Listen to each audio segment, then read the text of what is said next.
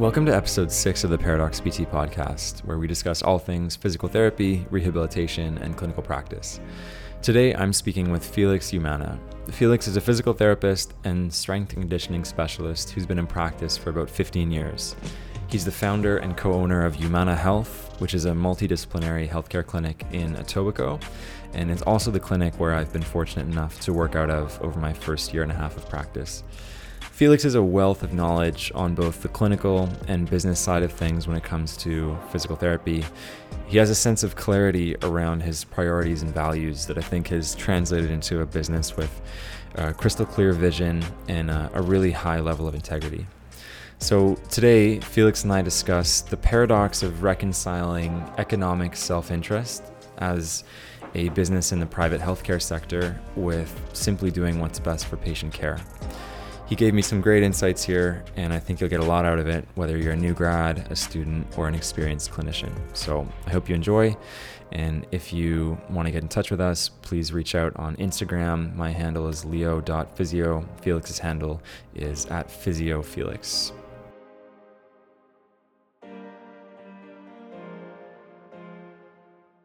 All right, Felix, thanks for coming on the podcast. Thanks for having me. What I wanted to chat about today was an idea that you brought forward as a topic, which I thought was really interesting.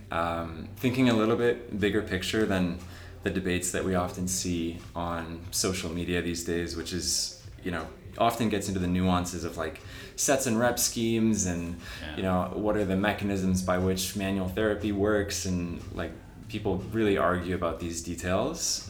But ultimately, we all private practice physios work within this broader context of like a healthcare system, and we have constraints around us. And the paradox that you brought up was essentially how to run a profitable business in an ethical way and kind of reconciling those two things. So maybe just start off by telling me how that has come to the forefront for you recently and why you thought that'd be an interesting thing to chat about. Yeah, no, that's great.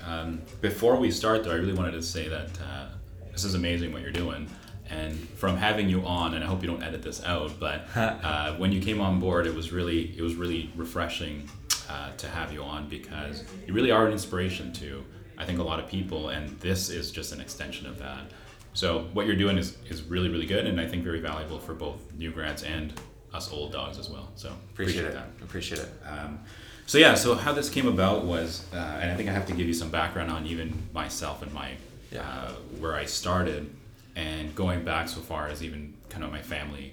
And I grew up in I would call it very socialist upbringing. And so my father was very much about wellness of others and taking care of everybody, and not just the good of one person.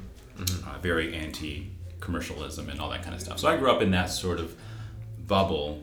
Both my parents are physicians or were physicians back home, and that also kind of feeds into the whole helping others and coming from that position. So I didn't come from a business family, is I guess my point.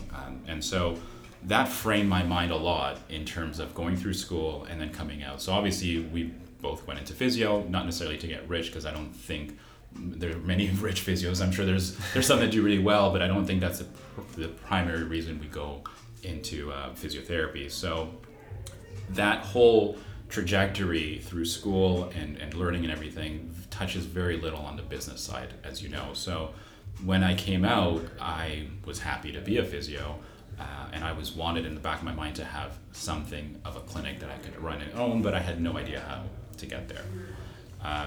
So that sort of really started that movement towards, let me figure out what I need to do to run a business.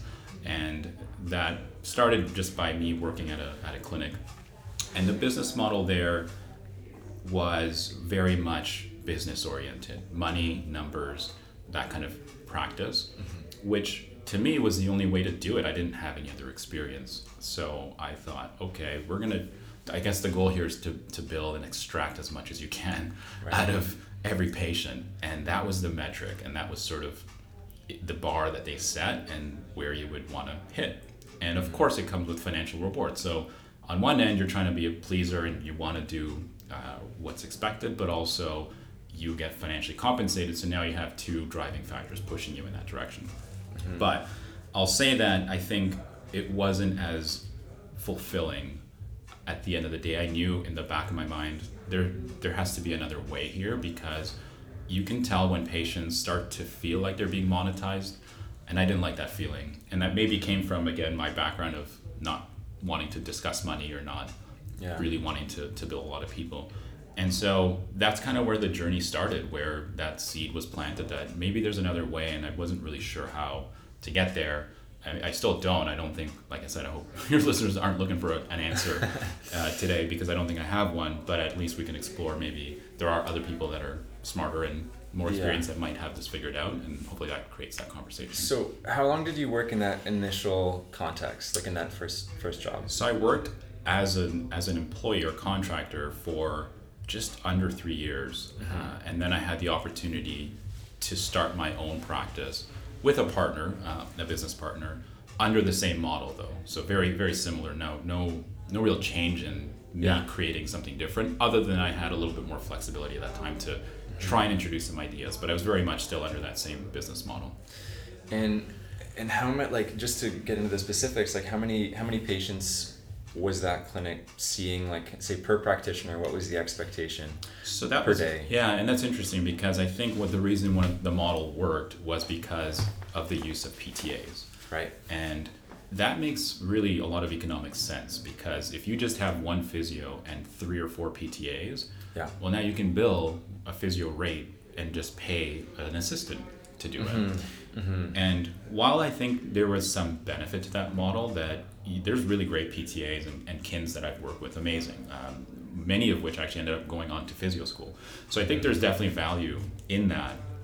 But as I've grown, and as you know, you're kind of at the tail end of getting rid of a lot of that, and it happened during your time here. So it was sort of a gradual transition that I started to realize there is value to having the physio with that knowledge that could regress patients. Yep. And while a kin can do that at times, and in our setting, the way we are, because it's private practice and we charge not a lot, but a lot is expected, I think. And to bill someone a full rate for having someone with slightly less experience started to really feel less appropriate. Yeah, and then I guess just ethically, like, there's a bit of can be a slippery slope where it's hard to provide the adequate supervision to progress and regress and reassess. So maybe there are clients who would have a change of course in the treatment plan, but because they start working with the PTA, maybe they don't get that as much as they would. Right. And then if you're, as a physio, supervising multiple PTAs, it just becomes hard to delegate and to really be like thinking critically about 4 or 5 people an hour. Like that just becomes kind of a cognitive horsepower issue. Yeah, and from a clinic perspective, if you think about the business, our biggest constraint is time. So most of our patients want to come around the same time. Yeah. And so if you only have a one slot at 5 p.m. with one physio, that's a problem for a clinic. Whereas if you have one physio and 4 PTAs at the same time, now you're able to bill $500 an hour, and it makes financial sense. Yeah. And then there's obviously constraints of space and things like that as well. But so the model itself was kind of heavily based towards minimal physios, maximal PTAs. Yeah. And like I said, while it makes financial sense, I don't know that that created. We still had a really good experience. Because the treatments were still one-on-one.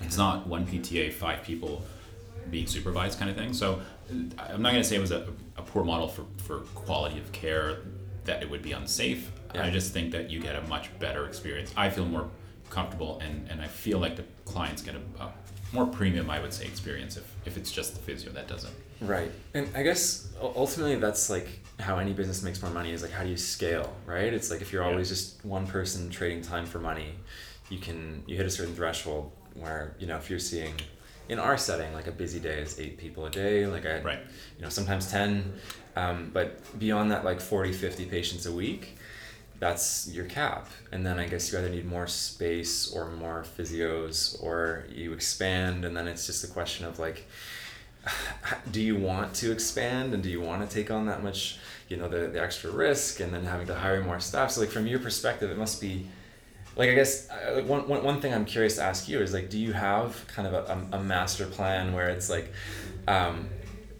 there's an end game, there's a vision of like the amount of expansion that you want, or are you kind of happy in a model where you have kind of a tight knit clinic and you're hands on, and you're kind of here managing things? It's a good question, and it actually has changed a lot over the years of me owning clinics. And initially, my first initial thought was I just want a clinic, and I didn't know what that meant.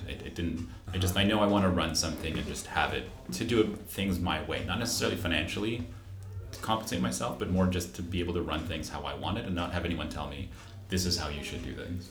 So that was the initial idea. Then when I started, and I had a business partner which was very much business minded, and everyone in that sort of circle was very business minded. Then you start to hang around people that think about expansions and multiple clinics and franchising, and then just being kind of the overseer. And I really like that. I think I gravitate towards that naturally. I like to kind of just more hands-off oversee. But then, you hang out with people enough, and then you start to question, well, is this what I want? Really and truly, it's easy to get taken away in these ideas. Mm-hmm. And then I would see maybe someone's wearing flashy watches, and then they're talking about $5,000 watches. And I'm like, I would never pay $5,000 for a watch. So why would I want to go down that path just to have a watch that I don't even need, right? Right. And so, I'll tell you, it wasn't until I got out of that system that I started to really realize, oh, wow, if I kept in this path, I probably would have continued that way, because if anything, I'm maybe not the brightest, but I'm very persistent. And so I would probably persist until I achieve that goal. And I think ultimately, I don't think I would have been happy, because it does require some sacrifice, quite a bit actually, both from a personal standpoint and a time standpoint. Yeah, I guess, and as you have kids, you get older, you start to make those calculations differently than right. If you're like, in early 30s, you're on your own, you have a lot of time to burn, and you're just like, okay, your profession's everything. Yeah, and so that was a big changing of my mind frame when I stepped out of that model. And when I started the clinic, Umana Health, and I just started it on my own, it was just me in a room, and basically starting from scratch after a few years of having a clinic.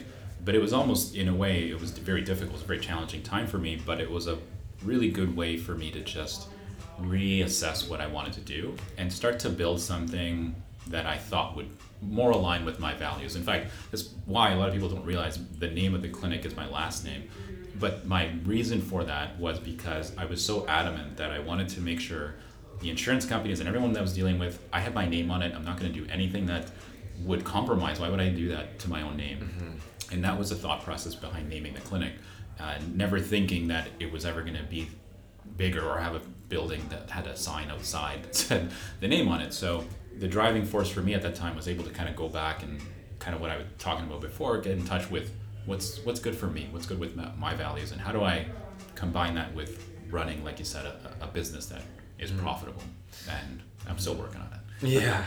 Well, and one of the interesting things about you is that you've been treating, like in the past maybe 5 years, every PT that comes out tends to be, we're moving towards a bias of exercise, I would say. Yeah. Right? And you honestly, you're like the original. You were doing it before it was cool. And like, I'm curious to ask, back in, you graduated 07? 07, yeah. Yeah. So like in the early 2010s, for example, were there clinicians that practiced the way you did, or like no. Well, yes, probably. Yeah, but like in your circle, like was no. it like, because I find that most people are just like, they follow whatever their mentor did or whatever is the clinicians around them do. Yeah. And which, even as I was coming up in a lot of clinics, it was like the ultrasound, laser, TENS model. You got 3 patients an hour, 20-minute sessions. Physio does a quick assessment. Patient gets put on a modality. And it sounds like you've been practicing in a way where you're one-on-one, like really trying to dig into root causes, doing movement for a long time. So like I don't know, was there ever any resistance to practicing in that way? There was resistance to the point where actually and I don't know if I told you, but I really wanted to leave the profession. I was so just, I was just, I don't know, just looking at it and saying that I don't know where this is going to go, but I don't like the fact that I feel like I need to hide what I do and how I do it. And to be fair, it actually is a lot more challenging to practice when you say you can't put your hands on someone and you have to figure out how do you help them without putting your hands on them. And actually, yeah, so at the time, like I said, there were some physios, but it was so rare and far between that, and there was not a lot of community. Even now, it's kind of, it's grown and you can contact people a lot easier. But back then, it was definitely a challenge. So, like I said, it was something that I thought when I graduated, I was just not a very good physio, because my CI would say, hey, you palpate this and you do this and you see the SI, it's not moving, and I'm like, I don't know what you're talking about right now. But so I mean, partly I think it was that, but partly, I mean, I came from a very big exercise background through kin and through personal training and everything, and so I was comfortable with it, and I felt like it did help people. I saw improvements, and so if I could get improvements and maybe not do it with the hands, and I think that was okay. But the driving factor for when the model that I started was that, to be honest, the physios weren't very good with exercise. Yeah. And it was really, really difficult for me to find and work with physios that could go from an assessment to a gym floor and translate that as a treatment plan. And that was the problem. So that's why kinesiologists had to be integrated, because they came with that mentality where physios at the time, and that's why I'm so grateful I see the young grads coming up with a better mind frame towards exercise. But you would see physios and they had no idea how to go from a resistance tubing to anything beyond that. It was very challenging, and it's not their fault. We weren't really taught that. A lot of it is just learned if you read books or follow different people and that kind of thing. So that was the challenge. As I was developing the model, it was hard to find physios that would actually be okay with that model. Yeah. And it seems to be changing, like, over the last massively 3-4 years, honestly. I've literally seen it before my own eyes in the course of the last 3 years, and it's great to see like a lot of social media posts by physios emphasizing the importance of self-care, home exercise programs, squatting, deadlifting, all these movements that have traditionally been, hey, go see your personal trainer and let them work on that kind of thing. Now, okay, a couple of things that come to mind there are issues that arise. The first thing is that a lot of clinics in the States, for example, that have these big strength conditioning facilities, I'm thinking like Healthy Baller, like Teddy Willsey, and like Champion PTP with like Mike Reinhold and those guys. Yeah. They're cash based. They don't take insurance. Yeah. And so they cater to people who can pay cash, and which is like 3% of the population, which Absolutely. I guess in those settings is enough to, fill their schedules, and they get that kind of athlete clientele. But here we're trying to do it in a way that doesn't alienate people that can't pay $200 an hour for a session. You know what I mean? Yeah. And so I guess, like, what's your take on the different funding models and how that plays into like an exercise-based practice? So I think to answer that, you almost have to go back to where physio was maybe 20 years ago. It's actually even before my time, believe it or not. There was a time before me that hard to believe. That OHIP was funding physio. Right. And so it was universal. And so when you went to school, you would come out and you would know that you have a meal ticket because people can just come see you, just like physicians, and just swipe your OHIP card and go on. And for somebody who, like I'm from BC, first of all, so we didn't have OHIP. Right. Tell me about like the structure of payment, like with OHIP. Was it did it pay well? No, so I mean, I don't know the specifics at the time because it was just before I graduated. Okay. But I'm sure it was no better than it is now. It's not a great funding model. Okay. It just funds everybody. So I don't think the quality of care was any better. I think you'd have to see probably like they do now, 30 to 50 patients a day in a clinic to just continuously just pay the bills. But I think in terms of a financial guarantee, it was quite the thing because you know that you're going to get funded. And that's a big barrier, like we're saying, that if you don't have funding, you're not going to go pay $150 an hour. to a physio, or at least a lot of people won't. Yeah. And so that was helpful to the point where actually when they got rid of that, and so now you can still go to an OHIP clinic if you're under 18 or over 65, I think. The funding is very similar. They still have the same funding. It's just not very good care, right? Unfortunately, but that's just what it is. But when they got rid of it, people would be able to buy licenses. I don't know if anymore. I looked into this maybe 10 or 15 years ago. You could buy an OHIP license. So our clinic now could go off and buy a license from some other clinic for $250,000, and then you'd have access to that funding model if you wanted it. I don't know if they can do that anymore, but that was a thing before. You could actually, they don't make any more licenses. You just kind of have so there was like a finite amount of OHIP clinics. Correct. And you had to pay to be in that, correct, in that category. So that was kind of the original. So to kind of understand the funding, you have to figure out, okay, well, that's the profession kind of started in that way, which meant that as physios, you never had to worry about learning business in school. Why would they ever teach that? Doesn't make sense, right? You would just kind of... You just bill it. You just bill it. Yeah. And so when that went away, it sort of started that transition. And it takes a while.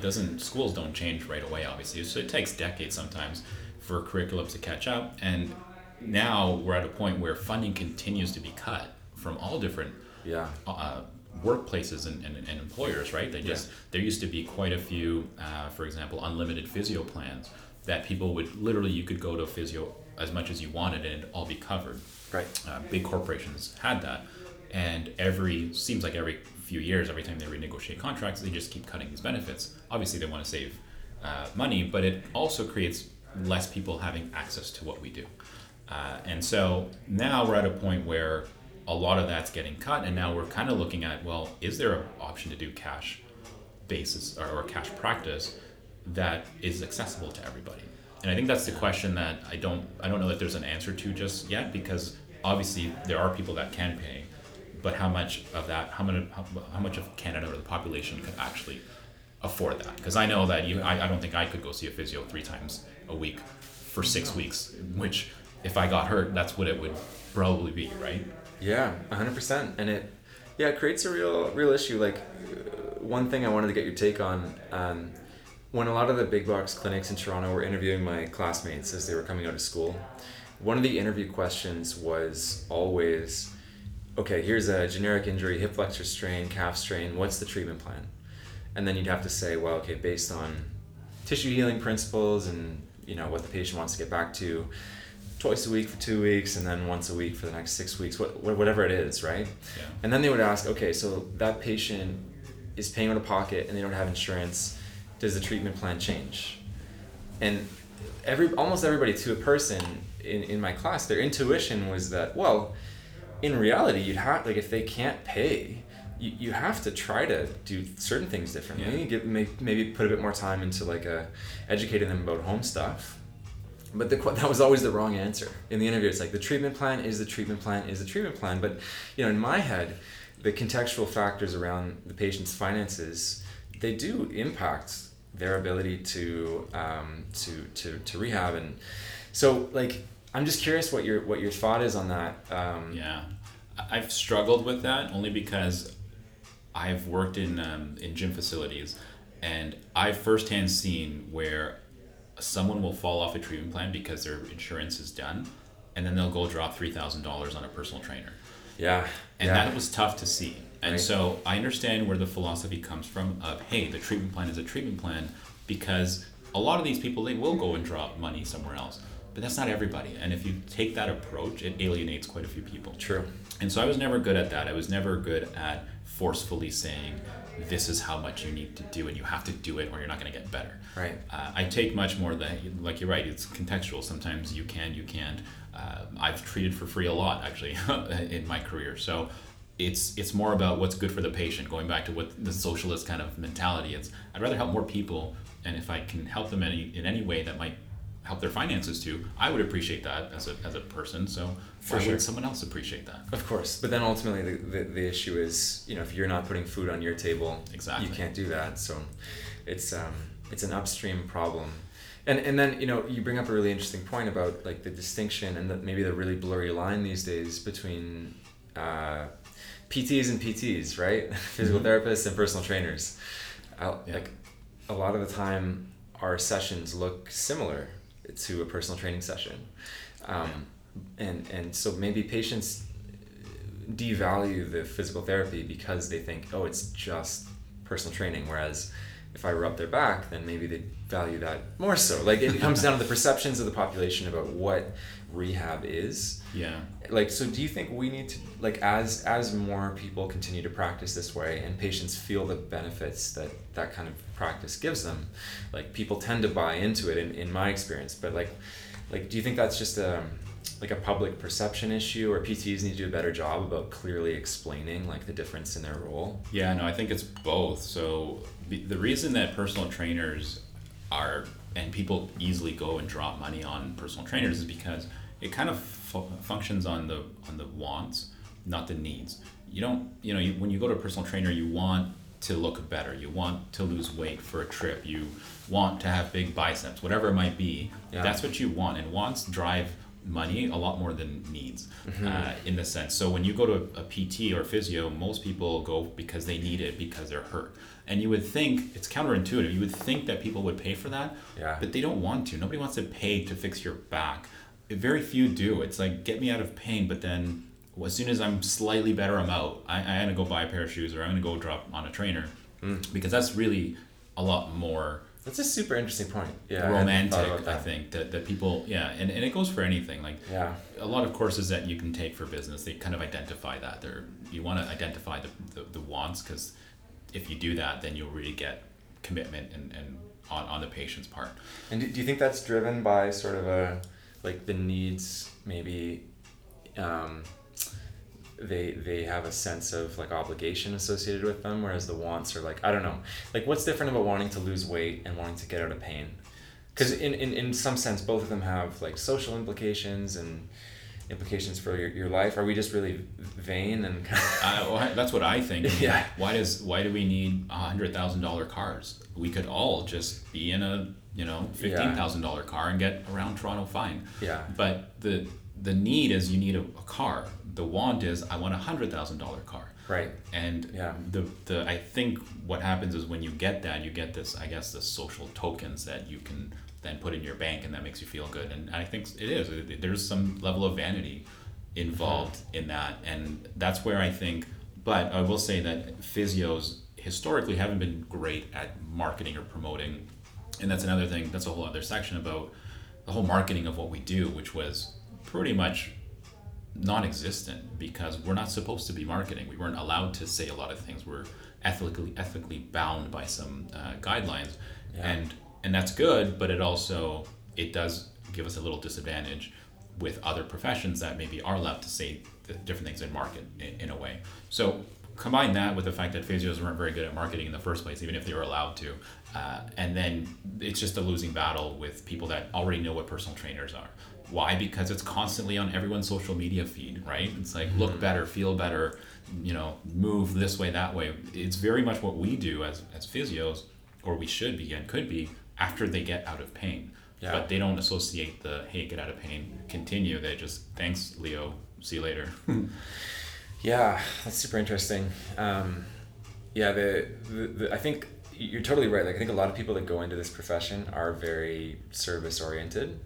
Yeah. And they want to help people, and people that, like, there's probably a sense of just kind of agreeableness and compassion there, and that maybe that trait often, I think, is seen in combination with people that aren't good at promoting their services and are very kind of bashful about saying, like, here's what I can do for you, and like actually knowing their worth. Yeah. I mean, in your schooling, when you went through it, what is the continuum of care now in the curriculum? Like, how does that play out? I mean, is it still very much patient comes in, patient has X problem, pain, whatever, they are out of pain, discharge, finalize? No, that was basically it. Like, we were led to believe that, like, if a patient had a really high level functional goal, we could kind of play some sort of consultant role, but that was always a gray area. Like, it was very much like pain was the focus, Right. And I think for a business practice, if you think about it, I mean, that doesn't make a lot of sense. If someone wants to come see you for whatever skills you have as a physiotherapist, a family physician doesn't discharge you. So why can't you just be a family physiotherapist? That someone comes in and, hey, I just need a tune-up. I had a patient yesterday come in. and just said, hey, look, I haven't played soccer in 2 years. I was COVID. I want to go back to playing. Yeah. A little bit of aches and pains here. It's a little minor knee pain, minor back pain. Can you give me, he called it a check, what do you call it? Like the mechanics, like a tune-up. A tune-up. Yeah. I'm looking for a tune-up. I'm like, okay, yeah, no problem. It's called an assessment for us. Yeah. And I can definitely do that. And so we go through some history, we go through some movements, and I gave him a bunch of things that would be helpful for him. Mm-hmm. That's not common. Most people won't do that. Yeah. Well, and that's, I think, a really progressive way to treat, because a lot of what we do is education. Right. And God, like the things that we can catch upstream by educating somebody that it's safe to move into certain positions. And people have these weird, contrived notions around exercise that they learn from social media or from, like family members and just cultural beliefs and other practitioners sometimes. Yeah. And if somebody's like, if somebody's doing something that seriously could harm them going forward, and we can catch that upstream rather than downstream, like, how is that? Total sense. Yeah, like it just makes too much sense. You know what I mean? But the model that we're kind of traditionally taught is you wait until there's a fire to put it out. Like, we're not going to just focus on the health of individuals. And that comes down to both the training, the way we train, and the funding models. Because going back to that funding question, obviously there's private insurance companies that fund what we do. And when you have someone that funds your care, there's a level that they can actually dictate what happens. For sure. And they'll say, we'll pay for this, but we won't pay for that. No matter how silly it might seem, and you've seen it on several insurance companies, and some of them very explicitly say they do not cover maintenance care. Yeah. And it sounds kind of silly, right? Like, even cars need maintenance. Why would you not want to maintain your body? Yeah. And that's still considered health. So kind of bizarre in that sense, but that's, and I will be honest, I think some plans are changing as well, in the sense that they are being a little more liberal. And then some employers are saying, here's a wellness fund, which is amazing, right? Here's a wellness fund that you can use at your discretion. Yeah. Versus saying, here's your insurance coverage. You only get $250 for physio, only $250 for chiro. Oh, and there's a copay. Oh, and we only pay 80%.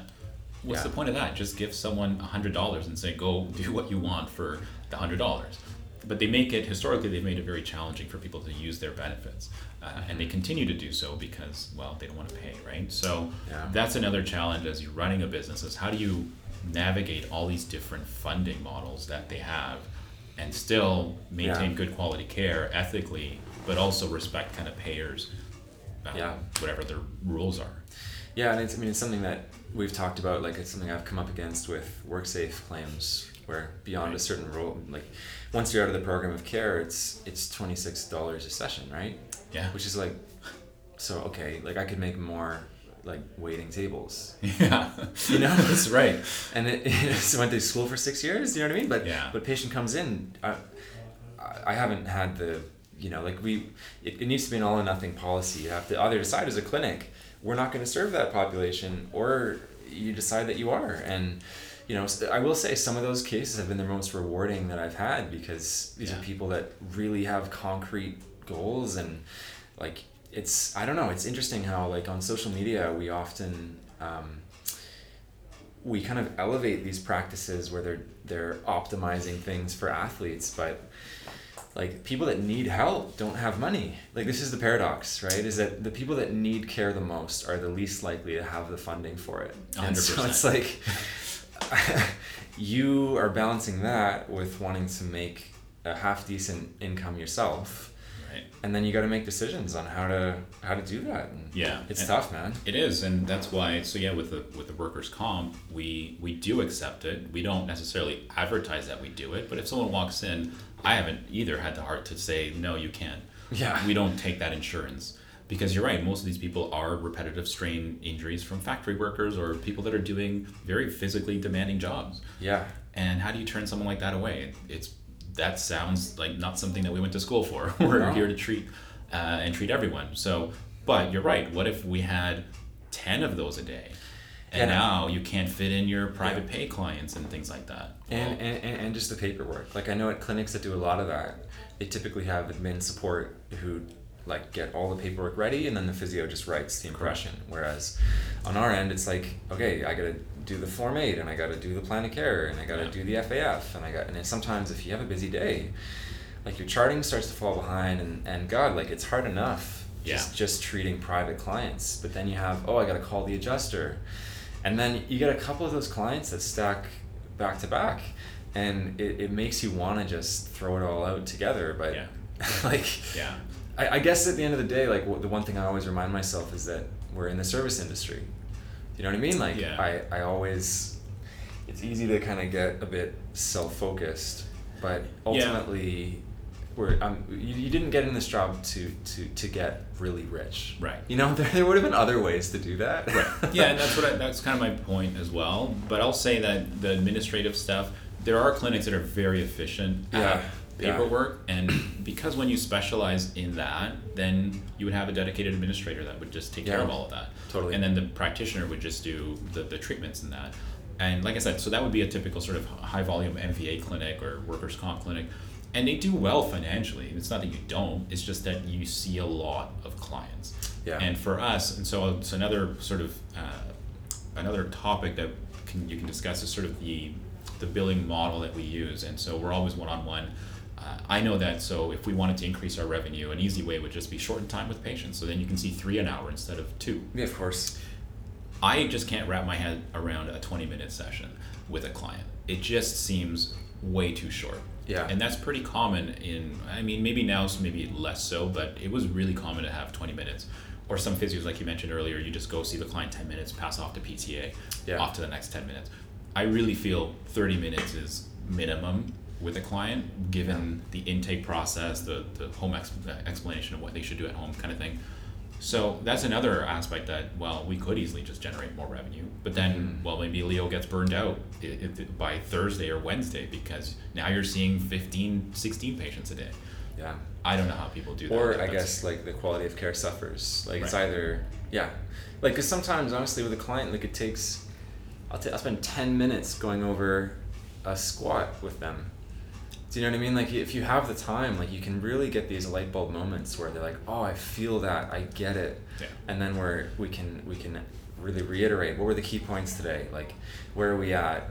Clear plan. And then maybe I've got time to spend some time brainstorming about other, but like when it's so constrained in time, like I've seen people argue that like you can provide the same quality of care with like 15, 20 minutes. I personally haven't experienced that. Yeah, I don't buy it. There are some clients that might be very straightforward. For sure. Yeah. That you can just say, I had a client today that it was just standard hip flexor strength. You overdid it, and 15, 20 minutes would have been more than enough. But that's very rare, right, for our population. And that's where you get into how much do you bill for that then? Because what we do is very premium in terms of how much time we spend, how much thought process we put into our service. So could we charge $180? Like some pelvic health physios are up in that range now, right? That's what kind of becoming the standard. Psychotherapy is $200 an hour. So it seems like osteopathy is up to $150, $160. So, I mean, we seem to be trailing behind. And we discussed this earlier. It's, what's the point of charging $180? Someone only has $500 coverage. I mean, that's like 2 sessions, and then you're done. What are we gonna do with that? Yeah. So I guess like, can you fit that much value in a longer session for more money? Right. Or I don't know if you can, because sometimes you need that. It's not just like seeing somebody for 70 minutes one day might not actually be better than 60 or 45, but maybe getting a pattern over a few weeks. But if you only charge $200 for your sessions, and that's your, like, hey, this is what we charge, maybe you don't get to see them on different days, and you know what I mean? Like there's a benefit to being able to carry somebody over a month. Yeah. Oh, I agree. Like weekly, to just get a sense of like, okay, what pattern am I actually seeing here? Yeah. And I don't think it's feasible with a model that, like if most insurance companies are $500 to $800 a month, like you're running out of that on session 2 or 3, on the low end. And then I think at that point your patient fall off when insurance is over is really high. It's really high. To keep them on board goes back to that, hey, do they have a want that's strong enough for them to continue to pay that amount? And if it's $200 a session, that want's going to be pretty big. Right. So that's the problem that we have. And as a business, I mean, we do okay because I think we don't focus on that as much, and we focus on quality of care and word of mouth referrals. And everyone that comes in does really feel like they're being taken care of, I think, by all our practitioners, because from top down, it's not what's your patient visit average. How many times did you see this patient? Why did they fall off at this point? If they fell off, my assumption is that my practitioners either discharged them and they did the right thing, or they just don't have the funding. And it's not that we did anything wrong. And by clawing them and keeping them at the clinic, that's not necessarily going to improve outcomes in any way. I feel like our fall-off rate's very good because we're very transparent. It's amazing. Our patient retention, I think, is somewhere 90% or some really high number. So we don't lose patients that way. And I think by doing it the other way, it's scary for both a practitioner, like a new grad, to come in and be like, hey, you're going to see patients 5 times, or you're not doing very well. Yeah, it's funny. My sister, I don't know if I told you this story. She had a little injury recently, and this was about 6 months ago. She went to see a physio. Everything was going really, really well. Good assessment, and then right towards the end, the physio sat her down and was like, "So we're gonna book in for twice a week for the next 6 weeks, and then we'll reassess from there." And Julia was like, "Excuse me? Like, I know what's going on here. You gave me exercises. I have a full gym at home. I'm trained in this stuff. Like, I don't need to see you twice a week for 6 weeks. It's a muscle issue. I don't need hands on. Like, do you know what I mean?" Yeah. And completely burnt that bridge, right? Like, I think she may have gone back. I didn't follow up with her, but she was like, when I spoke with her initially, she was like appalled at the fact that it was like this upsell, basically. Yeah. And like I think it's fair if somebody, say, has like an ACL tear or like some work post-surgical where like for sure, like this is what like legitimately we can predict the treatment plan's going to be, but over treatment in the service of just hitting targets that your clinic owner or your boss has set, I think patients can smell that kind of like right away. Desperation. Yeah. And it's not a good look. Like, no. Yeah. And it actually is very apparent. And then now, because of social media and the way you can post things, it's so bad for your business if that one client feels like they basically just got taken advantage of. Yeah. And that was very common. Honestly, before, there'd be clinics that would just find out all your insurance coverage and figure out, well, how much can we get you to see in one day? It's like you got to see this person and this person, and the patient's confused. They're like, I just came for physio. Why do I have to do this, that? Yeah. And they come in with one problem and leave with 5. Yeah. And the reason that worked for a while and maybe still does is because you can just really get a lot of revenue from that one person. Right. And so you lose one, but you gain a lot because you've just built 5 different services. Yeah. Almost going back to the whole product thing. So another really big business, I guess, source of revenue is products. Yeah. And we don't do a ton of products here. I think we do maybe 5 orthotics a year, maybe. Mm-hmm. It's just not, and again, it's something I've struggled with my whole career, is that I know that there's not that much difference between an orthotic that's custom made and one that's off the shelf. Yeah, I know. So I can't personally recommend someone, hey, if this was out of pocket, are you going to pay $500 for this? I wouldn't. Yeah. So that's another item or issue, is that, well, to be ethically, we can't make that recommendation that this is really good for you. Yeah. And there's research to prove it. Yeah. So. Well, and I guess we were talking about this the other day, like that I think is what defines our role as a profession. Right. As opposed to just somebody who sells running shoes or does personal training, is that like we have an obligation to put the patient's health over our profit motive.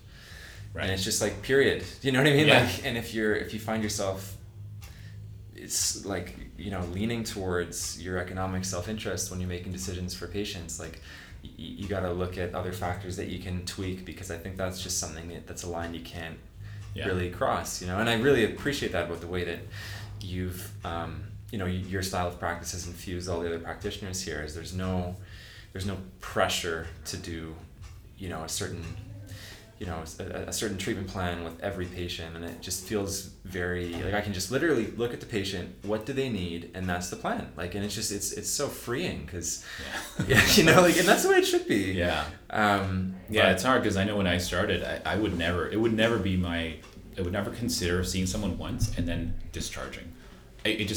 I would feel like a very big failure, because that's how I was indoctrinated. You have to get the follow-up, even if they don't really need it. Right. Like they just needed some reassurance. Right. Whereas now, if I see someone, it's, great, you're fine, or here's what you got to do. Are you good with self-directed? Awesome, go off. Or I've gotten a lot different in the last few years of just you don't necessarily have to do a every other day follow-up or even every other week. It could be come see me in a month or 6 weeks, because that's how long it'll take to see some changes. Well, and do you know what, like I've had some patients recently where from the get-go, like one that comes to mind is femoral acetabular impingement patient, which, as we know, like it's not a quick fix, right? Right. And I kind of laid the expectations early. Like we're going to be working here probably for a few months, so we're going to spend our time really narrowing down exactly what you're doing on your own, because they didn't have a ton of insurance. Yeah. And I've been able to carry out like a 5-month treatment plan with them.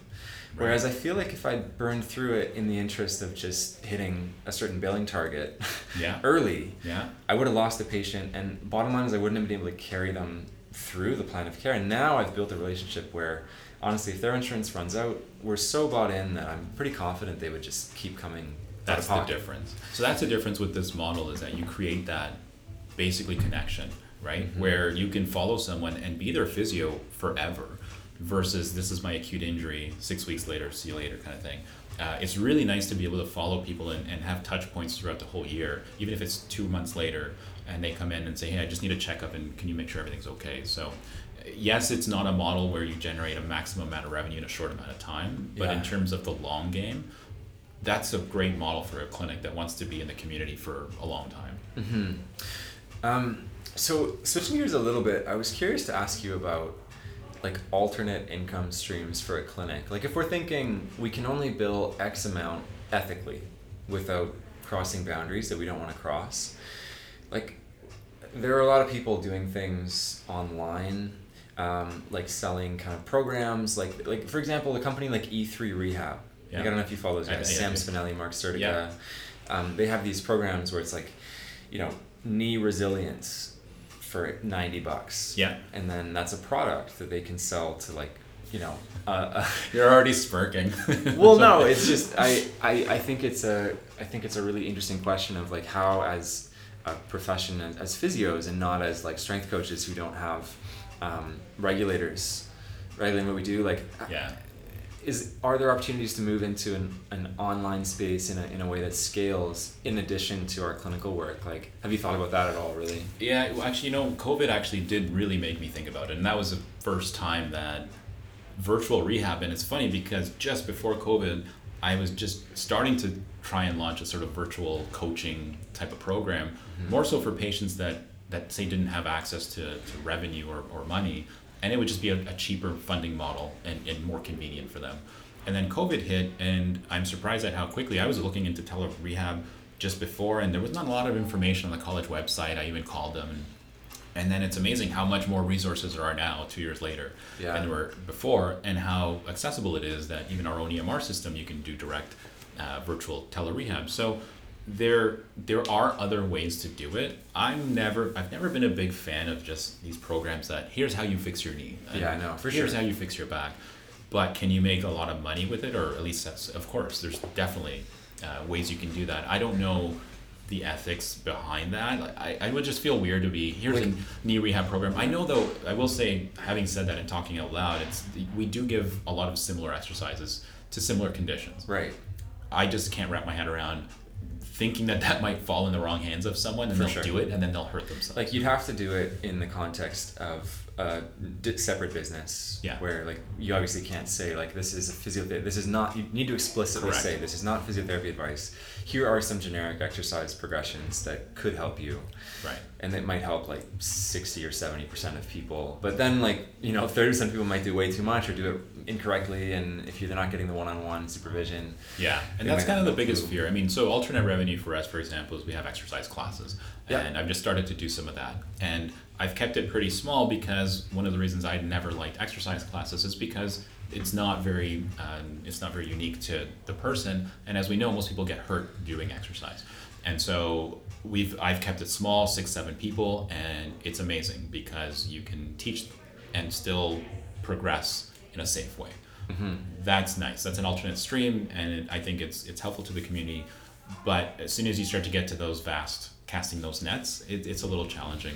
Yeah, it's hard to not try to be all things to all people. Yeah. I want to have the niche physio practice, but also be the strength coach and all. Like, it's a tricky, because the skill sets overlap to a large degree. And They you're do. like, well, it'd be great if I could do both, but I don't know. How do you do that in a way that serves your specific community? And Yeah. it's a tough question. Yeah, but there's a lot of other, I mean, listen, you can, not just orthotics, but there's lots of things that other clinics do is just promoting and selling. And to be honest, I mean, like I said, we've never been big on products, but someone once told me that, well, if you don't sell it here, someone's going to go buy it somewhere else. Yeah. And it's kind of true, Yeah. right? So there's nothing wrong with having display of products, and if someone really needs it, I mean, knee braces are another thing, right? Any type of support. Yeah.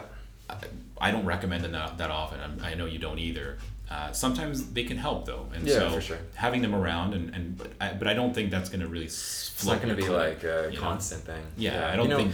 It's very interesting. There's a physio in Ireland called David Gray, and during COVID, he was getting a lot of virtual consults and like just getting swamped with them.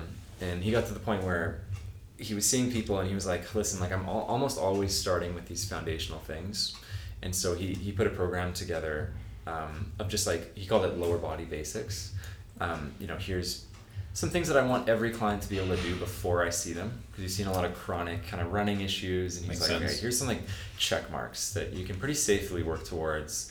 PDF program, put it up for like $80, and it got, it's had like upwards of 5,000 sales. Wow. But Yeah. I don't think he's technically a physio. He might be, or he could be a strength coach. I'm not 100% sure, but That's brilliant. It's smart. Yeah, it's I guess it's so interesting because everybody's doing that now. Yeah, and then it's like, and that's the hard part is you go online, everyone's selling some product Yeah. or some program, and so Yeah. but there's a market for it. There And is, yeah. Like I said, there's nothing wrong with it, and I think as for me, it's just not really up my alley right now. No. It may be at some point. Yeah. I've thought about it and I want to, but there's so many other people doing it. Yeah. But people, I will say this about businesses: people will buy things because it's you. People Yeah. will say, once your podcast goes global and you get marketing and everything, people will listen not because it's you, and people will come as patients and say, oh, you have a podcast, that's awesome, I want to listen to it. Right. So if you have a product that you put out and you put out a program, people would buy it just because it's you as well.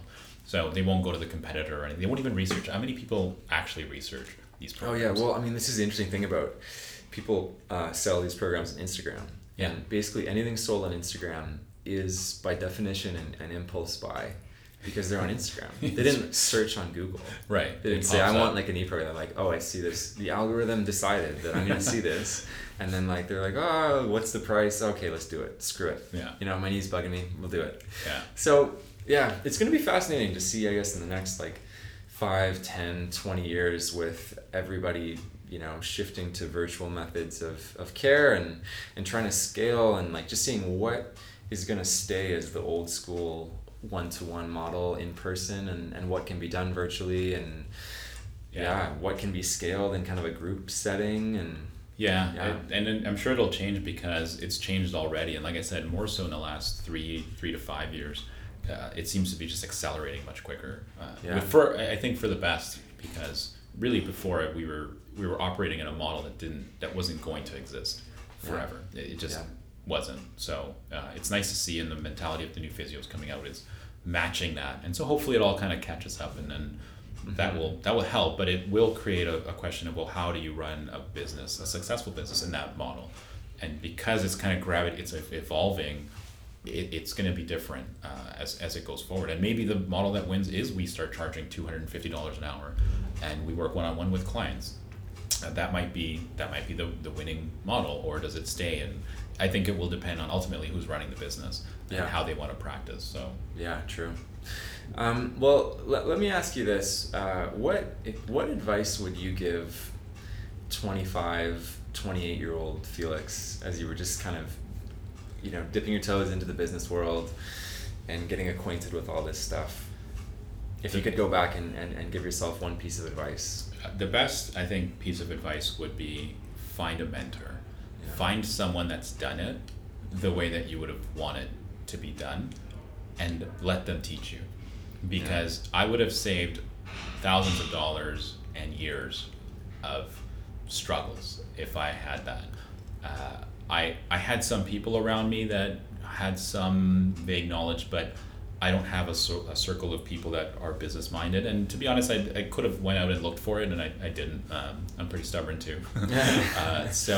But I will say that if you're looking at running a business or starting something, just find someone that's done it and follow them. I ask for advice, hang out with them. That's what actually a lot of business people do, is that they'll go and be an intern somewhere for free, work for free. Yeah. Because knowledge is way more valuable.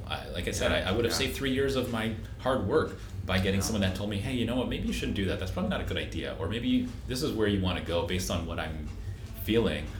I would have paid so much money for it. I would have given a year free of volunteer work to have that advice. So you had to kind of learn those lessons along the way on your own. Yeah. So school of hard knocks. And I mean, I'm lucky because, to be honest, if I didn't have the support of my wife, who actually has a stable income, unlike my my hobby that I call a job, it would have been very challenging. Yeah. So definitely find someone. Yeah, fair enough.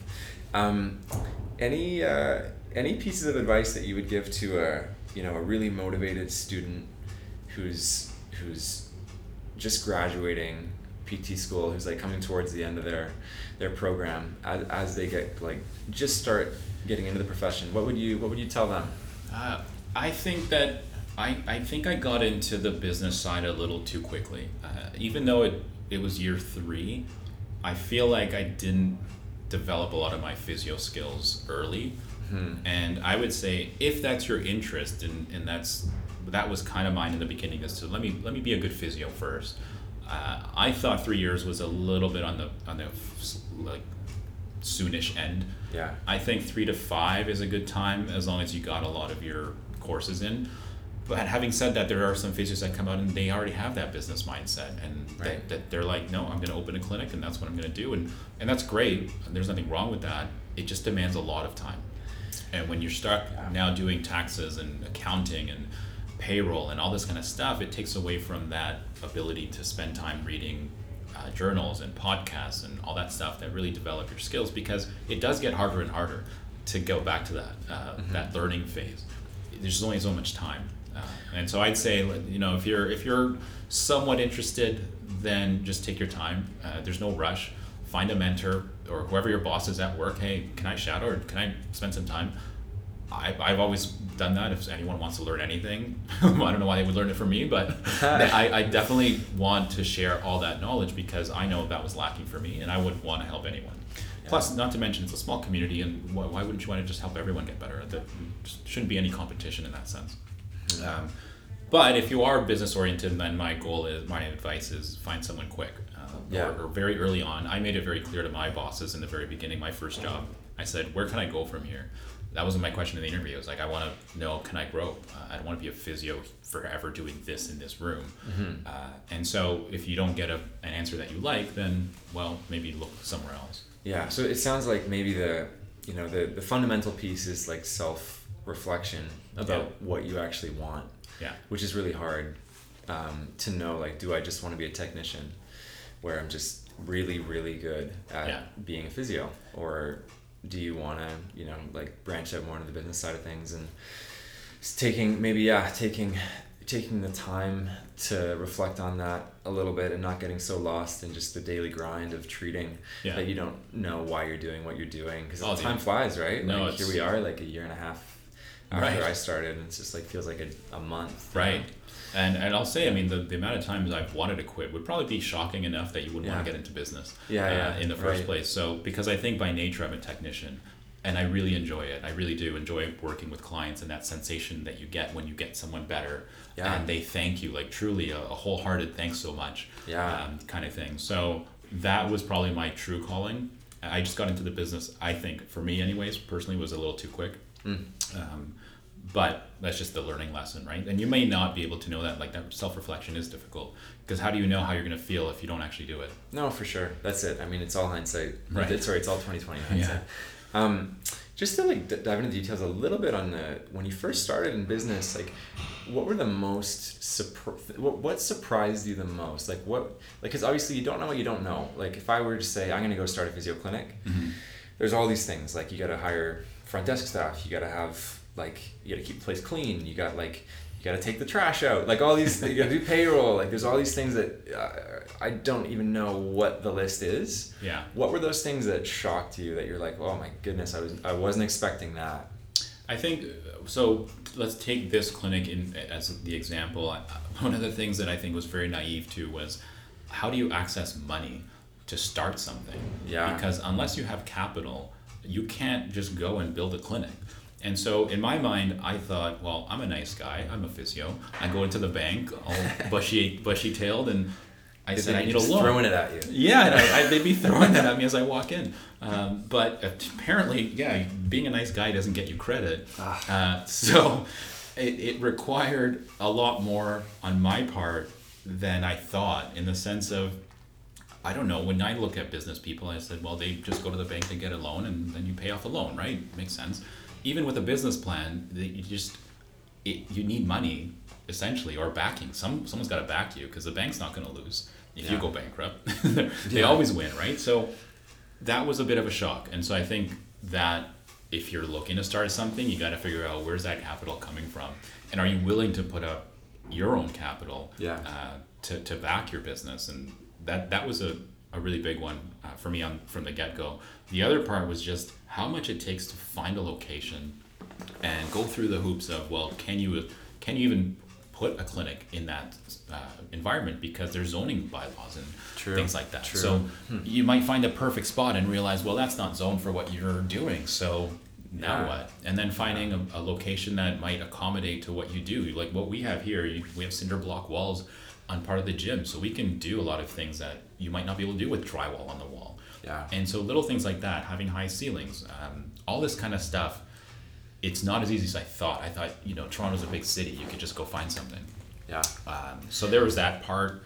Did you have anybody to, like, when you had to, like, negotiate the lease and stuff like that? Like, did you have somebody, like, coaching you through it?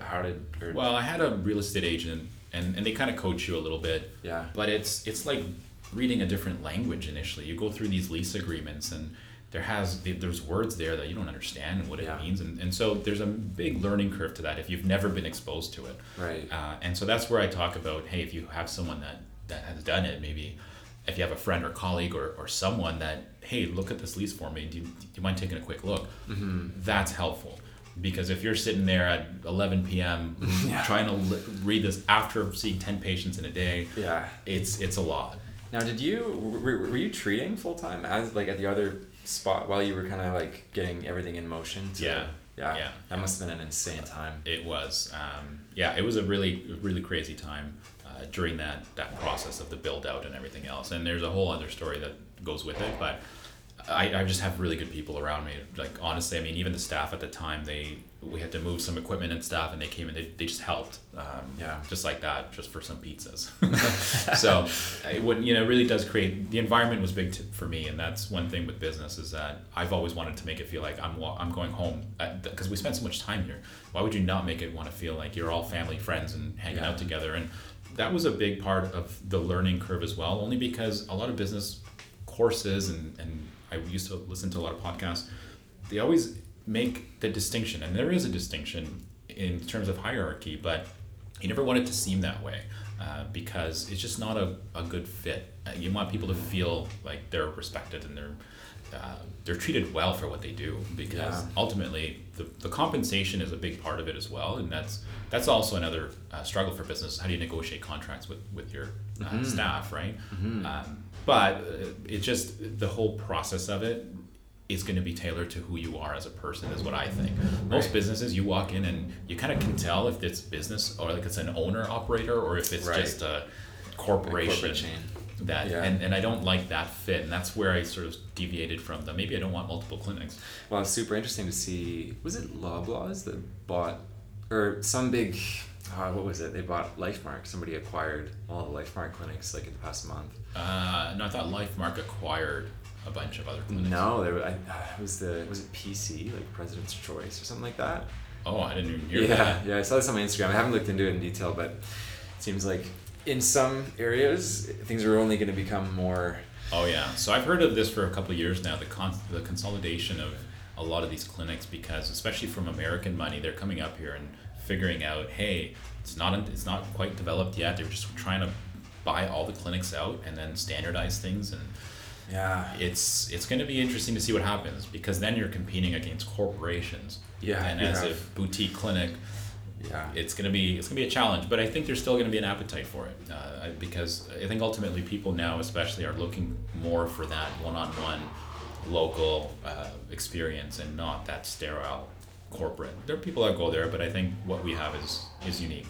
Yeah, and I guess there's inherent value in just doing things right, even if you if your profit margins aren't the same as a big corporation. It's like, okay, you're helping your community, and you're doing it in a way that you can sleep at night. And ultimately, I wish we could run this as a charity. That would be great. If I could find a place I could apply and say, hey, we're now a charity, that would be awesome. That would probably be one of my goals. Maybe I'll figure out how to do that. Yeah, you just win the lottery and then get to go from there. I don't play. That's going to be hard. Cool. Well, that honestly was super interesting to get your take on things. Is there anything else that you wanted to kind of add to talking about, the business side of things, and any other thoughts? I think overall it's been a good experience if I take it as a whole, but if you look at the individual parts, it's a lot different than I thought it would be to run a business. I thought it was very glamorized, and I think a lot of people do make it that way, and that's why I got into it way too quickly, because I thought it was going to be glamorous. I just saw these clinic owners, and to be fair, a lot of them were chiropractors, and they would just be driving around fancy cars and suits and ties and everything, and I thought, wow, that's a cool lifestyle. I want to do that. Not realizing what it takes to do that, and what you would have to, there's a give and take. And so that's why I think there's true value to sitting down with people and hey, what's your experience? Mm-hmm. Like, and if they can be honest with you, because honestly, there's a lot of ways you can be like, well, this is the greatest experience of my life, and it's been successful from day one. And that may be the case, but it's often not. Well, I'm talking about like informed consent, in school, like a lot of people have the mindset of, I want to open a clinic right away. And like when you really talk to clinic owners like that I've spoken to around the city where I've had placements, they all just describe it as this like horribly stressful experience where like you go into it thinking like, I don't want to be a slave to my boss. I want my financial freedom and my time. Do you know what I mean? And it's like, well, immediately you go from working a 9 to 5 or an 8 to 4 to 24/7, 365. Do you know what I mean? Like, you just took a vacation for like when's how much vacation have you taken over the past few years? I was telling someone, actually, I've never taken a 2-week break consecutively. I think since I graduated, it just too much time to be away. And it's always going to be something. But I'll say, I mean, honestly, it is stressful when you're away. When you have a good team, it's not as bad. And it gets better as your business matures. It's better. True. But in infancy and kind of teenage years, it's a lot of work. Yeah. Well, it's so fascinating, right? Because a lot of people that are business minded, they read like 4-Hour Work Week by Tim Ferriss. Like I read that when I was an undergrad, and I was like, oh, okay, like that's the goal. And as over time, like my perspective really has shifted. It's interesting, that whole business guru social media space is like, how little value can I add and make money and scale? And it's like, I don't know, it's very attractive when you're a lazy like undergrad student, but like it's a fascinating paradox of obviously the more value you provide, it'd be great to be compensated in accordance with that. But we have these constraints, and we want to serve people that can't pay, and like it's a really tricky issue, man. But I think there's a way to do it. Like I said, I don't think I've quite figured it out just yet. I'm close. I haven't figured it out yet, but I think I do have a pretty good work-life balance. And I have 2 kids. They're turning 11 and 13, and so I've been doing this since actually my eldest was 2. Wow. And so it's been a decade of me trying to figure this out, and like I said, it's getting pretty close now after a decade. But I'm telling you, if I had a mentor, it probably would have been half the time that I would have figured this out. And then I could have springboarded off that and sort of worked towards developing my personal style. Right. But it's overall it's a good thing. But when you look at the day-to-day, there's a lot of stress.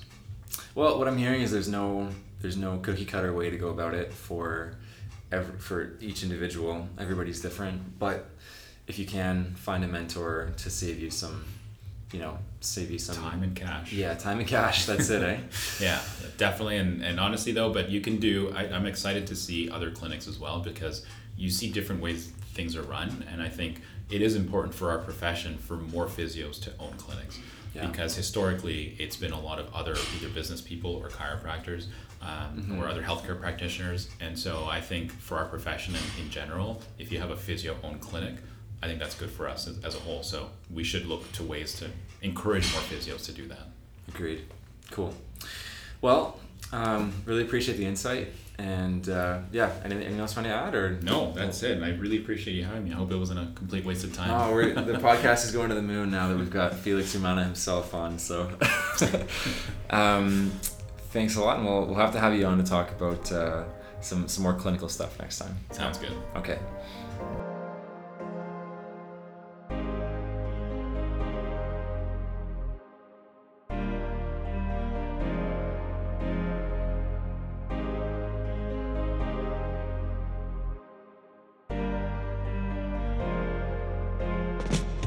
Thanks so much for listening to the Paradox PT podcast. If you want to get in touch with either of us, please reach out on Instagram. I can be found at leo.physio, and Felix can be found at physiofelix.